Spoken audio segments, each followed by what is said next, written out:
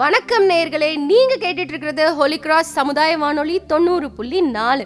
நம்ம வாழ்நாளில் நம்ம கூட ஒன்றி போன நிறைய விஷயங்கள் இருக்கு. அது மாதிரி அறிவியல் அப்படிங்கிற ஒரு விஷயமும் நம்ம வாழ்நாளில் நம்ம கூட ஒன்றி போயிடுச்சுன்னே சொல்லலாம். ஆனா நமக்கு அந்த அறிவியல் நுணுக்கங்கள்லாம் தெரியுமா அப்படின்னா கண்டிப்பா தெரியாதுங்க. அதை தெரிஞ்சுக்கிறதுக்கு தான் இந்த புதிய நிகழ்ச்சி, அது அறிவியல் பலகை அப்படிங்கிற பேர்ல நமக்காக இணைந்து வழங்குறவங்க மத்திய அரசின் விஞ்ஞான் பிரசார் அறிவியல் பலகை, தமிழ்நாடு அறிவியல் தொழில்நுட்ப மையம் ஆகியவற்றோட சேர்ந்து உங்களுக்காக இந்த நிகழ்ச்சியை தொகுத்து வழங்குறது ஹோலி கிராஸ் சமுதாய வானொலி 90.4. கேளுங்க கேட்டுக்கிட்டே இருங்க. இது ஹோலி கிராஸ் சமுதாய வானொலி 90.4, தென் தமிழகத்தின் முதல் சமுதாய வானொலி. வாங்க நேயர்களே, நிகழ்ச்சிக்கு போலாம்.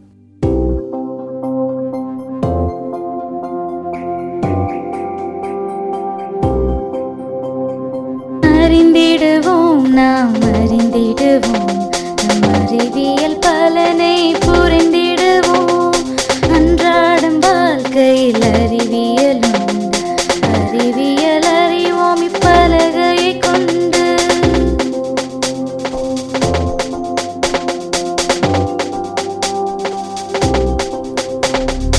முயற்சி திருவினையாக்கும், அறிவியல் அறிவுகள் தாக்கம், அறிவியல் இன்றி உலகில்லை என்று விஞ்ஞானி வழியிலே புரிவது நன்று.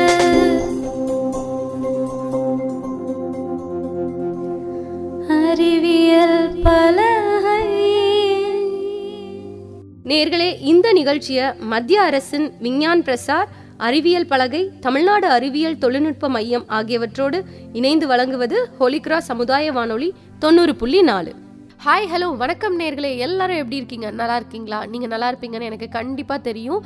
தாமஸ் ஆல்வா எடிசன் பிறந்ததுல இருந்தே அவருக்கு காது கேட்கறதுல பிரச்சனை இருந்திருக்கு. அது மட்டும் இல்லாம 4 வயசு வரைக்கும் அவரால் பேசவும் முடியல. அதுக்கப்புறம் அவருக்கு இருந்த இந்த உடல்நல குறைபாட்டால அவரை 8 வயசு வரைக்கும் ஸ்கூலுக்கும் அனுப்பலையாம். அது ரொம்ப நாளைக்கு அப்படியே நீடிக்கல நேயர்கள். உங்க மகன் எடிசனுக்கு மூளை வளர்ச்சி சரியில்லை அப்படின்னும், அது மட்டும் இல்லாம அவரை வகுப்பறைக்குள்ள இனிமேலும் எங்களால அனுமதிக்க முடியாது அப்படின்னும் ஸ்கூல் மேனேஜ்மெண்ட் அவங்களோட பேரண்ட்ஸ் கிட்ட சொல்லியிருக்கு. அப்படிப்பட்ட சூழ்நிலையில தன்னோட பையன் ஸ்கூல் போகலனாலும் பரவாயில்லன்னு நம்ம எடிசனோட அம்மா அவங்க வீட்டிலே உட்காந்து அவருக்கு பாடம் சொல்லி கொடுக்க ஆரம்பிச்சிருந்திருக்காங்க. இப்படி மூளை வளர்ச்சி குறைஞ்ச ஒரு பையனா அறியப்பட்ட எடிசன் ஃபியூச்சர்ல உலகமே போற்றக்கூடிய கண்டுபிடிப்புகளின் பேரரசன் அப்படின்னு புகழப்பட்டாரு. இது ஏதோ மேஜிக்கு அப்படிலாம் நம்ம சொல்லிட முடியாது இல்லையா? அவருடைய கடின உழைப்பாலையும் அவருடைய கடின முயற்சியாலையும் மட்டும்தான் இந்த பேரும் புகழும் அவருக்கு கிடைச்சிது. அப்படிப்பட்ட எடிசன் தன்னுடைய வாழ்நாளில் பல அரிய கண்டுபிடிப்புகளை கண்டுபிடிச்சு நம்மளுடைய வாழ்க்கையிலையும் பெரிய தாக்கத்தை ஏற்படுத்தியிருக்காரு. சரி நேயர்களே, நான் சொன்ன அந்த எடிசனோட 10 கண்டுபிடிப்புகளை பற்றி தெரிஞ்சுக்கிறதுக்கான நேரம் வந்துருச்சு. வாங்க, நான் உங்களுக்கு இப்போதைக்கு சொல்கிறேன். தாமஸ் ஆல்வா எடிசன் தன்னுடைய முதல் கண்டுபிடிப்பான மின் வாக்குப்பதிவு கருவிக்கான பேட்டன்ட்டை தன்னுடைய 22வது வயசில் வாங்கியிருக்காரு. அதே காலகட்டத்தில் அவர் கூட நிறைய பேர் இந்த கண்டுபிடிப்பையே கண்டுபிடிச்சு அதுக்கான பேட்டன்ட்டை வாங்கணுன்னு நிறைய முயற்சி செஞ்சுருந்தாலும் இவர் தான் அதை ஃபஸ்ட்டு கண்டுபிடிச்சு அந்த பேட்டன்ட்டை வாங்கியிருக்காரு. இந்த மின் வாக்குப்பதிவு கருவி ஒரு பெரிய மாற்றத்தை ஏற்படுத்துச்சு. அதாவது ரொம்ப ஃபாஸ்டாகவும் ரொம்ப சரியாகவும், அதாவது அக்யூரேட்டாகவும் தன்னுடைய வாக்குப்பதிவை பதிவிடும் இந்த கருவி அப்போ ஒரு பெரிய மாற்றத்தையே ஏற்படுத்துச்சு. அதுதான் இந்த மின் வாக்குப்பதிவு கருவி. கோல்டன் ஸ்டாக் டெலிகிராஃப் நிறுவனத்திற்காக யுனிவர்சல் ஸ்டாக் டிக்கர் அப்படிங்கிற கருவி 1871 உருவாக்கப்பட்டிருக்கு. எடிசனோட மேம்படுத்தப்பட்ட ஸ்டாக் டிக்கர் நம்ம எடிசன் கண்டுபிடிச்ச அப்டேட்டட் வெர்ஷனான ஸ்டாக் ஸ்டிக்கர் மூலமா பங்கு சந்தை பரிமாற்ற தகவல்கள்லாம் ரொம்ப வேகமாகவே நடந்துச்சு. அதாவது இந்த பிஎஸ்சி என்எஸ்சின்னு சொல்லக்கூடிய பங்குச்சந்தை விவரங்கள்லாம் ரொம்ப வேகமாகவே இவருடைய கருவி மூலமாக பரிமாறப்பட்டிருக்குன்னு சொன்னாங்க. அதுக்கப்புறம் இது ஒரு பெரிய புரட்சியாகவே பார்க்கப்பட்டுச்சு. அதுக்கான காரணம் என்ன அப்படின்னு பார்த்தோம்னா, எல்லா பரிமாற்ற தகவல்களையும் எல்லா நாடுகளில் உள்ள தரகர்களுக்கும் முதலீட்டாளர்கள்னு சொல்லக்கூடிய இன்வெஸ்டர்ஸுக்கும் நேரடியாகவே இயந்திர முறையில் கொண்டு போச்சு. கிட்டத்தட்ட நம்ம ஃபேக்ஸ் அனுப்புகிறோம் இல்லையா, அது மாதிரி. ஸோ இந்த கருவிக்கும் பேட்டன்ட்டை நம்ம தாமஸ் ஆல்வா எடிசன் வாங்கியிருக்காரு. அடுத்ததாக நம்ம இந்த கண்டுபிடிப்புகள் நிகழ்ச்சியில் பார்க்க போகிறது செக்ஸ்டுஃப்ளெக்ஸ் மற்றும் மல்டிஃப்ளெக்ஸ் தந்தி. அதாவது டெலிகிராஃப். 1872 76 முறைக்கும் போராடி மல்டிப்ளெக்ஸ் தந்தியை கண்டுபிடிச்சிருக்காரு. அது மட்டும் இல்லாமல் அதுக்கு காப்புரிமையும் வாங்கியிருக்காரு. இது ரயில் நிலையங்கள் மற்றும் நகரும் ரயில் நிலையங்களுக்கு இடையேயான மெசேஜை அனுப்புறதுக்கு ரொம்ப யூஸ்ஃபுல்லாக இருந்திருக்கு.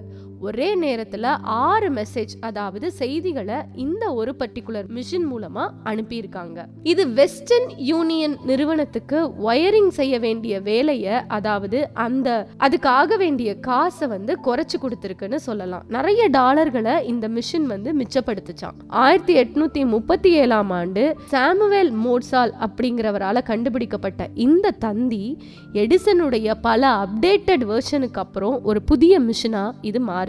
அதுலதான் இந்த செக்ஸ்டுஃப்ளெக்ஸ் மற்றும் மல்டிப்ளெக்ஸ் அப்படின்னு சொல்லக்கூடிய இந்த டெலிகிராஃப். அடுத்ததா நம்ம தாமஸ் ஆல்வா எடிசன் கண்டுபிடிச்சு பேட்டன்ட் வாங்கினது கார்பன் ஒலிவாங்கி, அதாவது கார்பன் மைக்ரோஃபோன். இந்த கார்பன் ஒலிவாங்கி அப்படிங்கிறது நம்ம பேசக்கூடிய டெலிபோன்ல உள்ள ஒலிய எலக்ட்ரிக் வேவ் சிக்னலா மாத்துறதுக்கான ஒரு சாதனம். இதுக்கு தான் நம்ம தாமஸ் ஆல்வா எடிசன் காப்புரிமை வாங்கியிருக்காரு.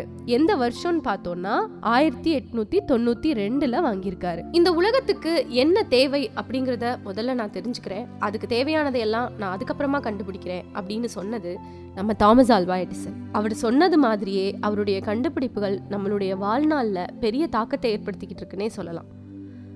அப்படி அடுத்ததா அவர் கண்டுபிடிச்சு காப்புரிமை வாங்கின இன்னொரு பொருள் போனோகிராஃப்.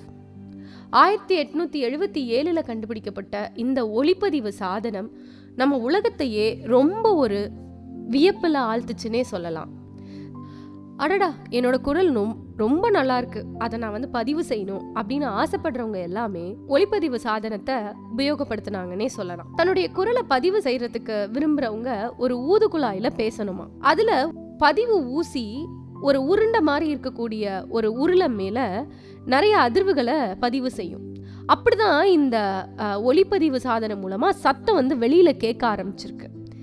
இந்த ஒளிப்பதிவு சாதனத்துல முதல்ல எடிசன் பதிவு செஞ்ச வாக்கியம் என்னன்னா, Mary had a little lamb அப்படிங்கிறது தானா. நேர்களே, இன்னைக்கும் நம்ம அந்த ஒளிப்பதிவு சாதனத்தை பிடிச்சிக்கிட்டு இங்கிருந்து நம்ம பேசுற விஷயங்கள் சத்தமா கேக்குதுன்னா அதை கண்டுபிடிச்சவர் நம்ம எடிசன், அதுக்கு காப்புரிமையும் வாங்கியிருக்காரு. நம்ம தாமஸ் ஆல்வா எடிசன் நிறைய கண்டுபிடிப்புகளை கண்டுபிடிச்சிருந்தாலும் அவர் கண்டுபிடிச்சதுலே உலக மக்களையே ஒரு பெரிய தாக்கத்தை ஏற்படுத்தினுச்சு அப்படின்னா அது நம்ம லைட் பல்பு தான் இல்லையா. இதை எடிசன் 1879 கண்டுபிடிச்சிருக்காரு. 1802 ஹம்ப்ரி டேவி அப்படிங்கிறவர் முதலா இந்த மின்சார பல்பை கண்டுபிடிச்சிருந்தாலுமே அது ரொம்ப நேரம் எரியறதுக்குரிய தன்மையை கொண்டிருக்கல அப்படின்னு சொல்றாங்க. ஆனா அந்த பொருளை யாரும் பயன்படுத்தணும்னு நினைக்கல அப்படின்னு சொல்றாங்க. எடிசன் தன்னுடைய கடுமையான கண்டுபிடிப்பின் மூலமா கிட்டத்தட்ட 1200 மணி நேரம் அவர் உட்கார்ந்து வேலை செஞ்சதுக்கு பலனா நமக்கு கிடைச்சதுதான் இந்த அதிக நேரமா எரியக்கூடிய மின்சார விளக்கு அப்படின்னு சொல்றாங்க, அதாவது ஒளிரும் விளக்கு. இப்போதைக்கு அவர் கண்டுபிடிச்ச மின்சார விளக்குகள்ல நிறைய வெரைட்டி அப்டேட் வெர்ஷன்ஸா வந்துகிட்டே இருக்குது. ஏன்னா நம்ம மெழுகுவர்த்தி பயன்படுத்தியிருப்போம், திரிவிளக்கு பயன்படுத்தியிருப்போம். இதெல்லாம் ஒரு மாற்றி அதுக்கு பதிலா அவர் கொடுத்தது தான் இந்த லைட் பல்ப், ஒளிரும் விளக்கு அப்படிங்கிற ஒரு கண்டுபிடிப்பு. என்ன நேயர்களே, நான் சொன்னது மாதிரியே இந்த ஒளிரும் விளக்கு நம்ம எல்லாருக்குமே ஒரு ஒளியை ஏத்துச்சுன்னே சொல்லலாம் இல்லையா. அடுத்ததா நம்ம தெரிஞ்சுக்க போறது மின்சார விநியோக முறை, அதாவது எலக்ட்ரிசிட்டி டிஸ்ட்ரிபியூஷன் சிஸ்டம். எது தேவை அப்படிங்கிறத கண்டறிஞ்சு அதுக்குரிய முயற்சியில மட்டுமே ஈடுபட்டு அதுல வெற்றி காண்கிறது தான் நம்ம எடிசனுடைய வழக்கமா இருந்துச்சு.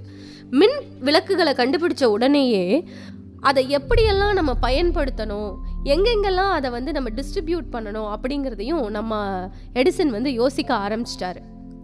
ஸோ அதுக்குரிய முழு ஈடுபாட்டிலையும் அவர் இறங்கவும் ஆரம்பிச்சிட்டாரு. 1882 அவர் நேரடி மின்னோட்டத்தை அடிப்படையாக கொண்ட ஒரு அமைப்பை கண்டுபிடிச்சிருக்காரு. அது ஒருவேளை எலக்ட்ரிக்கல் ஃபீல்டில் இருக்கிறவங்களுக்கு தெரியலாம், அதாவது டிசி அப்படின்னு சொல்கிறாங்க. அது ஒரு திசையில் மட்டுமே பாயக்கூடிய ஒரு மின்சாரம் அப்படின்னு சொல்கிறாங்க. 1886 ஜார்ஜ் வெஸ்டிங் ஹவுஸின் ஏசி அடிப்படையிலான மின் அமைப்பு முறை தான் எடிசனோட டிசி அமைப்பிற்கு போட்டியா மாறுச்சு. இந்த ஏசி மின் அமைப்பு அப்படிங்கிறது நீண்ட தூரத்துக்கு மின்சாரத்தை கடத்த ரொம்ப உகந்ததா இருந்துச்சுன்னு சொல்லலாம். பல நன்மைகள் இந்த ஏசி அப்படிங்கிற இந்த மெத்தட்ல இருந்ததுனால ஏசி மின் உற்பத்தி மற்றும் விநியோகத்திற்கு சரியான அமைப்பா மாறிடுச்சு. இப்போ உலக எல்லாத்துலேயுமே உள்ள பெரும்பாலான வீடுகளில் மற்றும் தொழிற்சாலைகளில் மின்சாரம் வழங்க இந்த ஏசி மெத்தடை தான் யூஸ் பண்ணுறாங்க. அதே நேரத்தில் டிசி பொதுவாக பேட்டரி மூலம் இயங்கும் சாதனங்களுக்கு தான் இந்த டிசி மெத்தடை யூஸ் பண்ணிக்கிறாங்கன்னு சொல்லலாம். எலக்ட்ரானிக் போன்ற குறைந்த மின்னழுத்த பயன்பாடுகளுக்கு இந்த டிசி மெத்தட் யூஸ் பண்ணுறாங்க. கிட்டத்தட்ட நம்ம யூஸ் பண்ணக்கூடிய இந்த பேட்டரி மெத்தட் ஆஃப் எலக்ட்ரிசிட்டியை கண்டுபிடிச்சி பேட்டன்ட் வாங்கினவர் நம்மளுடைய தாமஸ் ஆல்வா எடிசன்.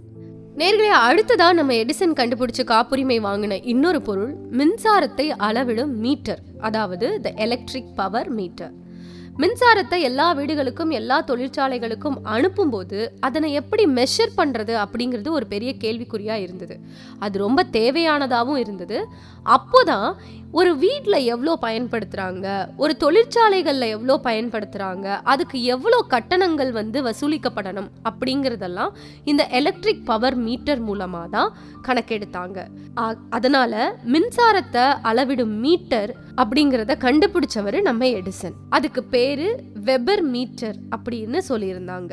1881 இதுக்கு பேட்டன்ட் வாங்கியிருக்காரு. நேர்களே, அடுத்ததா நம்ம எடிசன் கண்டுபிடிச்சு காப்புரிமை வாங்கினது எலக்ட்ரிக் கார்களுக்கான ஆல்கலைன் பேட்டரி. எடிசன் மின்சாரம் மூலமா கார்களை இயக்க முடியும் அப்படின்னு நம்பினாரு. அவர் நம்பினது மாதிரியே இப்பதான் அது மெல்ல மெல்ல நடந்துகிட்டே இருக்குன்னு சொல்றாங்க. ஆனா இத அவர் அப்பவே கண்டுபிடிச்சிட்டாரு அப்படின்னு சொல்றாங்க. 1899 அவர் ஒரு ஆல்கலைன் பேட்டரியை உருவாக்க தொடங்கியிருக்காரு. 1900 வருஷம்தான் அமெரிக்கால 4000க்கும் மேற்பட்ட கார்கள் மின்சாரத்துல இயங்கியிருக்கு. ரீசார்ஜ் செய்யாமலே 100 மைல்களை கடந்து 161 கிலோமீட்டர் வரைக்கும் வேலை செய்யக்கூடிய பேட்டரிய உருவாக்குறது தன்னுடைய குறிக்கோளாவே வச்சிருந்திருக்காரு நம்ம எடிசன். எடிசன் சுமார் 10 ஆண்டுகளுக்கு பிறகு அந்த திட்டத்தை கைவிட்டுட்டாராம். ஆனா எடிசனோட வேலை வீண் போகலங்க. அந்த பேட்டரிகள் எல்லாமே ரொம்ப லாபகரமான கண்டுபிடிப்பா இன்றைய சூழ்நிலையில மாறிடுச்சு. அவருடைய நண்பர் ஹென்ரி ஃபோர்ட் எடிசனோட பேட்டரிகளை தன்னுடைய மாடலா யூஸ் பண்ணி டிஎஸ் அப்படிங்கிற ஒரு மெத்தட் மூலமா பயன்படுத்தி இருக்காரு. நேர்களே, ஒருத்தர் கண்டுபிடிக்க இன்னொருத்தரை அதை இன்னும் மேம்படுத்தி அடுத்த கண்டுபிடிப்பா கொண்டு போறது அப்படிங்கிறது நம்ம எடிசனுடைய கண்டுபிடிப்புகள்ல மட்டுமே சாத்தியமா இருந்துச்சு அப்படின்னே சொல்லலாம். கடைசியா நம்ம சொன்ன அந்த 10ல் கடைசியா நம்ம அவர் கண்டுபிடிச்சு காப்புரிமை வாங்கினதை பார்க்க போறது இரும்பை பிரித்தெடுக்கும் முறை, அதாவது மேக்னெட்டிக் அயன் ஓர் செப்பரேட்டர்னு சொல்லக்கூடிய மிஷின் தான். 1880 மற்றும் 90களில் தாது பொருட்கள்ல இருந்து காந்தம் மூலமா இரும்பை பிரிச்செடுக்கிற முறையை எடிசன் கண்டுபிடிச்சாரு. அவர் பெரிய அளவுல இந்த மிஷினை நம்பி முதலீடும் செஞ்சாரு. பல சுரங்கங்கள் எல்லாம் வாங்கினாரு. ஆனா இந்த ஒரு பர்டிகுலர் மெத்தட் அவருக்கு ஒன்றும் பெருசா சப்போர்ட் பண்ணல, பெரிய ப்ராஃபிட்டையும் தரல. அதனால அவர் அதை விட்டு வெளியிலையும் வந்துட்டாரு. அங்க அவர் கத்துக்கிட்ட பாடம், அதாவது இந்த மிஷினை வச்சு அவர் செஞ்ச அந்த மெத்தடு கொஞ்ச நாளைக்கு அப்புறம் அவர் நிறைய சிமெண்ட் தொழிற்சாலைகளை உருவாக்கும் போது அவருக்கு பயன்பட்டிருக்கு. இது வரைக்கும் நம்ம அவர் கண்டுபிடிச்சு காப்புரிமை வாங்கினதா ஒரு 10 கண்டுபிடிப்புகளை பத்தியும் மெத்தட்ஸ் பத்தியும் பார்த்தோம் இல்லையா? இது நமக்கு ஒரு எக்ஸாம்பிள்ஸ் தான். அவர் கண்டுபிடிச்சதுல நம்ம எடுத்துக்கிட்ட சில மெத்தட்ஸ் தான். நிறைய அவர் கண்டுபிடிச்சிருக்காரு, நிறைய காப்புரிமைகள் வாங்கியிருக்காரு. அவருடைய ஒரே ஒரு கோட்டை சொல்லி இந்த கண்டுபிடிப்புகள் மற்றும் காப்புரிமைகளுடைய இதை முடிச்சுக்கிறேன் நானு. வெற்றி பெறுகிற போது உற்சாகமாக இருப்பது சிறப்பல்ல, தோல்வி அடையும் போது வெற்றி பெற உற்சாகத்தோடு தொடர்ந்து உழைப்பதுதான் சிறப்பு அப்படிங்கிறது தான் எடிசனுடைய வாழ்நாளுடைய கோட்டாவே இருந்திருக்குது. இவ்வளவு ஒரு பெரிய சாதனையாளரா உருவாகிறதுக்கு அவங்க அம்மாவும் அவருடைய கடின உழைப்பும் தான் முக்கியமான ஒரு காரணமா இருந்திருக்குன்னே சொல்லலாம். கடுமையா உழைச்சா கண்டிப்பா யாருனாலும் தங்களுடைய வாழ்நாள்ல எவ்வளோ பெரிய சாதனைகளை வேணாலும் நிகழ்த்தலாம் அப்படிங்கிறதுக்கு நம்ம தாமஸ் ஆல்வா எடிசன் ஒரு பெரிய முன்னோடி. அதனால நேயர்களே, நம்ம எல்லாருமே நம்ம உழைப்பை நம்புவோம், அதை நம்பி நம்ம உழைச்சி நம்மளுடைய வாழ்க்கையில் முன்னேறுவோம் அப்படிங்கிறத சொல்லி இந்த நிகழ்ச்சியை நான் முடிச்சுக்கிறேன். நேயர்களே, நீங்கள் கேட்டுக்கிட்டு இருக்கிறது ஹோலி கிராஸ் சமுதாய வானொலி 90.4. கேளுங்க கேளுங்க, கேட்டுக்கிட்டே இருங்க. இது அறிவியல் தளம் நிகழ்ச்சி.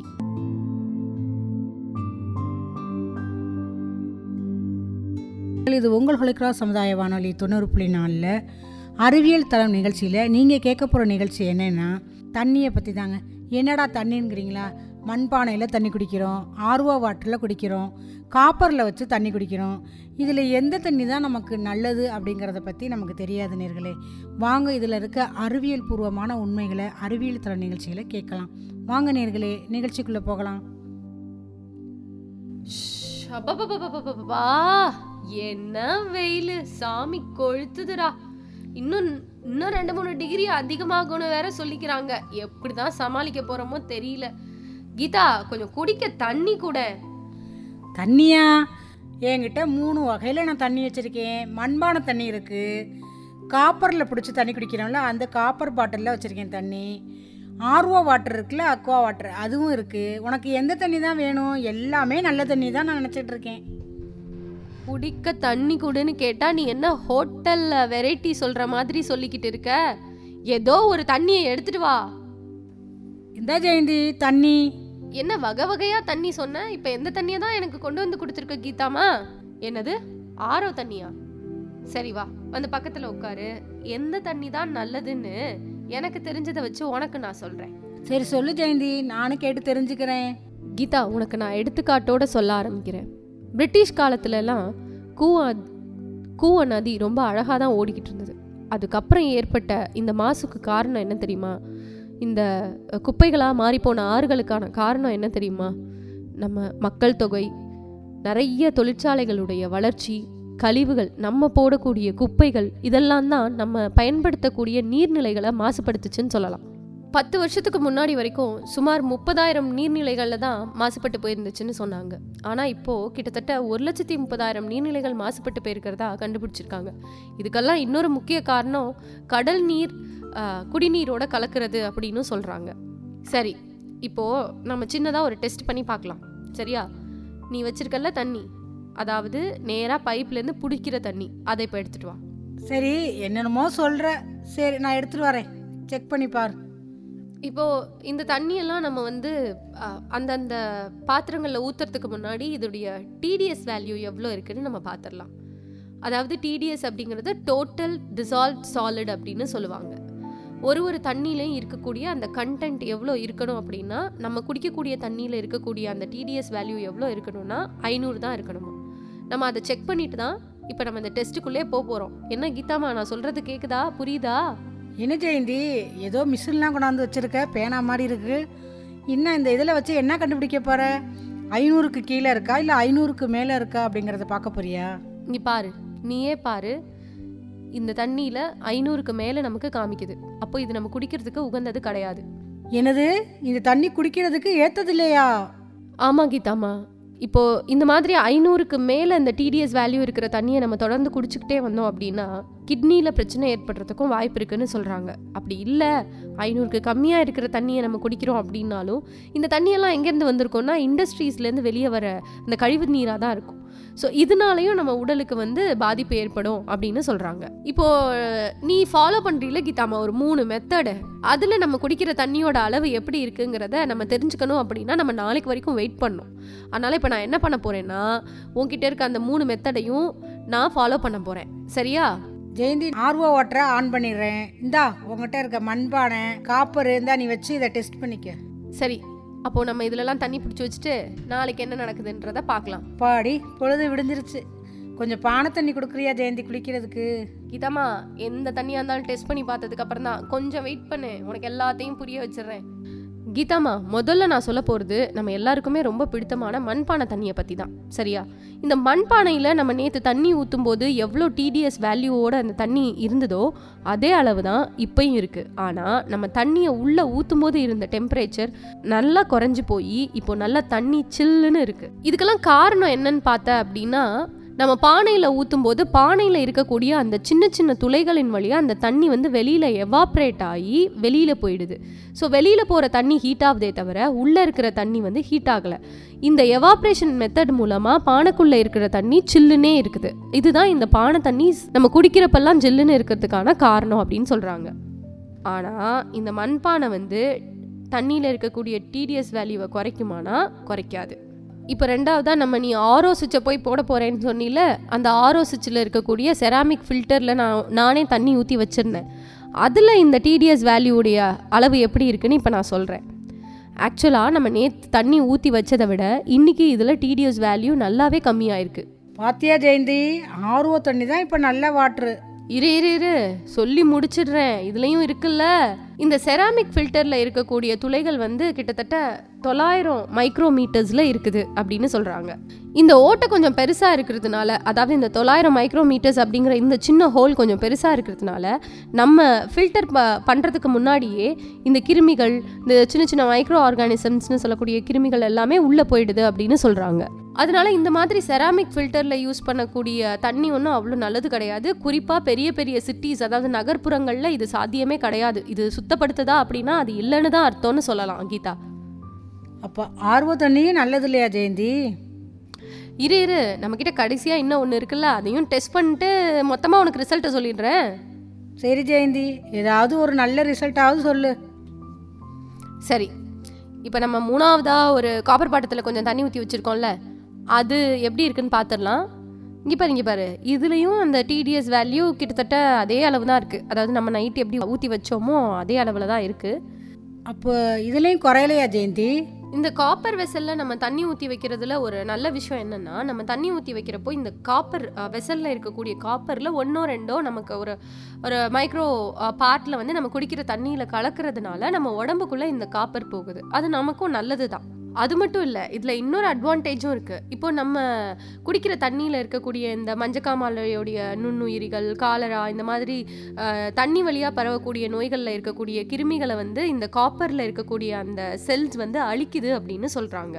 ஸோ இதுவும் ஒரு வகையில் காப்பர் தண்ணியும் நல்லது தானே வச்சுக்கிட்டாலும், ஆனால் நம்ம இந்த மாதிரி காப்பர் வெசல்ஸை யூஸ் பண்ணும்போது, காப்பர் பாத்திரங்களை யூஸ் பண்ணும்போது நம்ம கவனிக்க வேண்டிய விஷயம் என்னென்னா, நம்ம பொதுவாகவே பார்த்துருப்போம் சில இடங்களில் மட்டும் இந்த காப்பர் பாத்திரங்களில் வந்து பச்சை கலரில் ஒரு விதமான கலரில் வந்து ஃபார்ம் ஆகியிருக்கும் இல்லையா, அது வந்து காப்பர் கார்பனேட் அப்படின்னு சொல்கிறாங்க. இது வந்து ஏன் ஃபார்ம் ஆகுதுன்னா, இந்த காப்பர் வந்து காத்தோடையும் தண்ணியோடையும் ரியாக்ட் ஆகும்போது ஏற்படக்கூடிய மாற்றம் தான் இந்த காப்பர் கார்பனேட் அப்படின்னு சொல்கிறாங்க. அப்போ இந்த பச்சை கலரில் உருவாயிருக்கிற இந்த படலங்களை வந்து நம்ம இந்த காப்பர் வெசல்ஸ்லேருந்து நீக்கணும் அப்படின்னா நம்ம என்ன பண்ணணும்னா, நம்ம இந்த புளி, எலுமிச்சம்பழம், அப்புறம் இன்னும் சொல்லப்போனால் புளிச்சக்கீரை, பழசானது, அதெல்லாம் கூட வச்சு இந்த காப்பர் பாத்திரத்தை வந்து க்ளீன் பண்ணுவாங்க.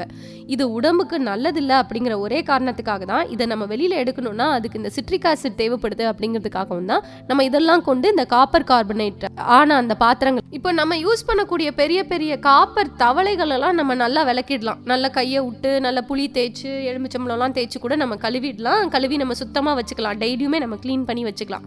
ஆனால் அந்த காப்பர் பாட்டில்லாம் இருக்கு இல்லையா, 1 லிட்டர் 1.5 லிட்டர் அப்படின்லாம் வருது. அதுவும் குறிப்பாக அந்த பிளாஸ்டிக் லிட்டு கவர் பண்ணி வருது, தண்ணி லீக் ஆகக்கூடாதுன்னெலாம் வருது. அதெல்லாம் நம்ம அந்த மாதிரி க்ளீன் பண்ண முடியுமானா பண்ண முடியாது. அப்போ இதுலேருந்து உருவாகக்கூடிய இந்த ரியாக்ஷன் வந்து என்ன ஆகும்னா நம்ம உடலுக்கு ஏதாவது ஒரு தீங்கை வந்து ஏற்படுத்தும் அப்படின்னு சொல்கிறாங்க. அதனால் முடிஞ்ச அளவுக்கு காப்பர் பாட்டில்ஸை நம்ம தவிர்த்துடுறது நல்லது அப்படின்னு சொல்கிறாங்க. அப்போ என்ன ஜெயந்தி, இந்த 3மே வேலை செய்யலையா ஒழுங்கா? இதமா டென்ஷன் ஆகாத, தண்ணியை குடி, சரியா? எல்லாம் சரியாயிடும். இதமா நம்ம எந்த தண்ணியை குடித்தாலும் சரி, அது சுத்தமான முறையில் நமக்கு கிடைக்குதா, அதாவது நம்ம வடிகட்டி குடிக்கிறோமா அப்படிங்கிறது தான் முக்கியம். இப்போது நமக்கு நல்ல பாக்டீரியா அப்படிங்கிறது நம்ம உடம்புக்குள்ளே போகணும் அப்படின்னா அதுக்கு தண்ணி மட்டும் ஒரே ஒரு காரணம் கிடையாது. நம்ம சாப்பிட்ற உணவு முறைகள் மூலமாக கூட நம்மளுடைய உடம்புக்குள்ளே இந்த நல்ல பாக்டீரியா போகிறதுக்கு ஒரு வாய்ப்பும் இருக்குது இல்லையா? WHO சொல்லக்கூடிய வேர்ல்டு ஹெல்த் ஆர்கனைசேஷன் என்ன சொல்லியிருக்கு அப்படின்னா, நம்ம குடிக்கக்கூடிய சாதாரண தண்ணியில் எந்த விதமான மைக்ரோ ஆர்கானிசம்ஸும் இருக்கக்கூடாது அப்படின்னு சொல்லியிருக்காங்க. அப்போ இருக்கக்கூடாது அப்படிங்கிறதுக்கான காரணம் நம்ம வடிகட்டியோ இல்லை சுத்திகரிக்கப்பட்ட தண்ணியோ குடிக்கணும் அப்படிங்கிறது தான். சென்னை மாதிரி இருக்கக்கூடிய பெருநகரங்களில் நம்ம பார்த்தோம் அப்படின்னா இந்த தண்ணியுடைய டிடிஎஸ் அளவு வந்து ரொம்ப அதிகமாகவே இருக்குது அப்படின்னு சொல்லலாம். நீங்கள் அந்த தண்ணியை டெஸ்ட் பண்ணிவிட்டு அதுக்கு தகுந்த மாதிரி நீங்கள் ஆரோ வந்து நீங்கள் ஃபிட் பண்ணிக்கலாம் நம்ம வீட்டுக்கு தேவை அப்படின்னா. சரியா? அது மட்டும் இல்லாமல் நீங்கள் வந்து இப்போ கேன் வாட்டரோ இல்லை மெட்ரோ வாட்டரோ இந்த மாதிரி தான் நீங்கள் யூஸ் பண்ணுறீங்க அப்படின்னா நம்ம ஃபில்டர்ஸ் யூஸ் பண்ணுறதுக்கும் அவசியம் கிடையாது. ஏன் இதை நான் சொல்கிறேன் அப்படின்னா, இந்த மெட்ரோ தண்ணி கேன் தண்ணி எல்லாம் ஏன் வந்து நம்ம ஃபில்டர் வைக்க தேவையில்லைன்னு சொல்கிறேன்னா, ஆல்ரெடி அது பியூரிஃபை பண்ணி தான் நமக்கு வந்து வருதே. ஒரு சுத்திகரிக்கப்பட்ட குடிநீராக தான் நமக்கு வந்து இங்கே வந்து ப்ரொவைட் பண்ணுறாங்க, எல்லாத்துக்கும் கொடுக்குறாங்க. அதனால அதுக்கு வந்து நம்ம ஃபில்டர்ஸ்லாம் யூஸ் பண்ண வேண்டிய அவசியம் இல்லை. இப்போ ஒரு இடத்துல இருந்து இன்னொரு இடத்துக்கு தண்ணி எப்படி கொடுக்குறாங்க அப்படிங்கிறதும் ரொம்ப முக்கியமாக இருக்குது. இப்போ நம்ம தமிழ்நாட்டை பொறுத்த வரைக்கும், நம்ம ஊரை பொறுத்த வரைக்கும் இரும்பு குழாய்கள் வழியாக தான் நமக்கு வந்து தண்ணி வருது. அப்போ இந்த இரும்பு குழாயில் ஒரு தண்ணி டிராவல் ஆகும்போது 6.5 இருக்கக்கூடிய pH ரேட் வந்து 8.5க்கு வந்து மாறியது தான் ஒரு இடத்துல இருந்து இன்னொரு இடத்துக்கு வரும்போது. ஏன்னா இந்த இரும்புல இருக்கக்கூடிய அந்த கேரோட்ஸ் எல்லாமே இந்த தண்ணியில கலந்து இந்த pH லெவலை அதிகரிக்குது அப்படின்னு சொல்றாங்க. இப்போ உனக்கு இந்த சந்தேகம் கூட வரலாம், என்னடா ஆரோவா இல்லை மண்பானையா இல்லை காப்பர் வெசலா எதில் தான் நம்ம குடிக்கிறது, நானும் ஒரு கன்க்ளூஷனுக்கு வரலையேன்ற சந்தேகம் கூட உனக்கு வரலாம். அதுக்கு இப்படி முன்னாடி யோசிச்சு பாரு, தாத்தா பாட்டியெல்லாம் என்ன பண்ணியிருக்காங்க? ஆரோ யூஸ் பண்ணியா தண்ணி குடிச்சாங்க? இல்லை காப்பர் வெசலில் தானே தண்ணி குடித்தாங்க? இல்லை இன்னும் சொல்ல போனால் கிணத்து தண்ணி தான் அவங்களுக்கு மூலாதானமாகவே இருந்திருக்குது. கிணத்து தண்ணி, ஆற்று தண்ணி, ஊற்று தண்ணி, இப்படி இயற்கையோட ஒன்றி போன நீர்நிலைகளை தான் அவங்க வந்து பயன்படுத்தியிருக்காங்க. ஏன்னா அது எல்லாமே அந்த காலகட்டத்தில் அவ்வளோ சுத்தமாக இருந்திருக்கு. ஆனால் இப்போ நம்ம எப்படிப்பட்ட ஒரு சூழ்நிலைக்கு தள்ளப்பட்டிருக்கோன்னா, ஆரோ பண்ணால் மட்டும்தான் நம்ம தண்ணி சுத்தமாகும் அப்படின்னு நம்மளும் ஒரு மைண்ட் செட்டுக்கும் வந்துட்டோம். அந்த தண்ணி மட்டும்தான் சுத்தமான தண்ணியாக கிடைக்குதுன்னு எல்லாரும் நம்பவும் ஆரம்பிச்சதால ஆரோ தண்ணி தான் பெஸ்ட்டு அப்படிங்கிற ஒரு சூழ்நிலைக்கு நம்ம கைதியான மாதிரி ஆயிட்டோம். அதனால் இந்த மாபெரும் கண்டுபிடிப்பான ஆரோவை வந்து நம்ம என்னதான் தூக்கி வச்சுக்கிட்டு எல்லா பக்கமும் நம்ம பேசினாலும், பெருசாக சுத்திகரிக்கப்பட்ட குடிநீர் அப்படின்னு நம்ம பேசினாலும், நம்மளுடைய வாழ்வியல் முறை அப்படிங்கிறது இயற்கையோட கலந்து தானே கீதாமா இருக்குது. நம்ம அதை தானே எப்போவுமே ஃபாலோ பண்ணணும். ஒருவேளை நம்ம இந்த ஆரோ தண்ணி வந்து நல்லது அப்படின்னு நீ எந்த விதத்தில் எடுத்துக்கிட்டாலும், நம்ம செய்கிற ஒரு தப்புக்கு நம்ம கண்டுபிடிச்ச ஒரு தீர்வாக தான் இந்த ஆரோ. திரும்பியும் இந்த தப்பு நடக்காமல் இருக்கணும்னா நம்ம நீர்நிலைகளை நம்ம பாதுகாக்கணும், அதை சுத்தமாக வச்சுக்கணும், அதை அசுத்தப்படுத்தக்கூடாது, மாசுபடுத்தக்கூடாதுங்கிறதுல நம்ம வந்து எப்போவுமே நிலையாக நிற்கணும். அது மட்டும்தான் நம்ம அடுத்த ஜென்ரேஷனுக்கு நம்ம தண்ணி அப்படிங்கிற ஒரு விஷயத்த நம்ம சுத்தமாக கொடுக்கறதுக்கான ஒரு வாய்ப்புன்னு நான் சொல்லுவேன். ஆமாம் ஜெயந்தி, நம்மளும் இந்த சவுத் ஆப்பிரிக்காவில் கேள்விப்பட்டிருக்கோம்ல, டே 0ன்னு ஒரு நாள் வந்துச்சுல்ல, தண்ணியே கிடைக்காம இருந்தது. அது மாதிரி நம்ம நாட்டுக்கும் வராமல் இருக்கணும்னா நம்ம இனிமேல் என்ன செய்யணும்னா, நீர்நிலைகளெல்லாம் சுத்தமாக வச்சுக்கிட்டோம்னா இதுலேருந்து நம்மளையே காப்பாற்றிக்கொள்ளலாம். என்ன நேர்களே, இது வரைக்கும் எந்த தண்ணி நல்ல தண்ணின்னு கேட்டு பயனடைஞ்சிங்களா? நேர்களே, தொடர்ந்து இணைந்திருங்கள். இது உங்கள் ஹோலிகிராஸ் சமுதாய வானொலி 90.4. இந்த நிகழ்ச்சியை உங்களுக்காக வழங்கியவர் ஜெயந்தி லக்ஷ்மி, கீதா லக்ஷ்மி. நன்றி, வணக்கம் நேர்களே.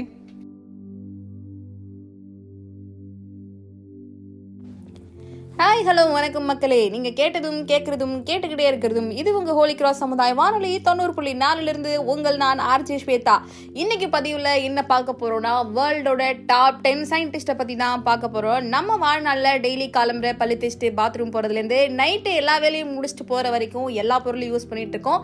அப்படி அந்த பொருள்லாம் கண்டுபிடிச்ச விஞ்ஞானிகளை பற்றி தான் இன்னைக்கு செக்மெண்ட்டில் பார்க்க போகிறோம். யார் யார் என்னென்ன பண்ணியிருக்காங்கிறத பார்த்துலாம்.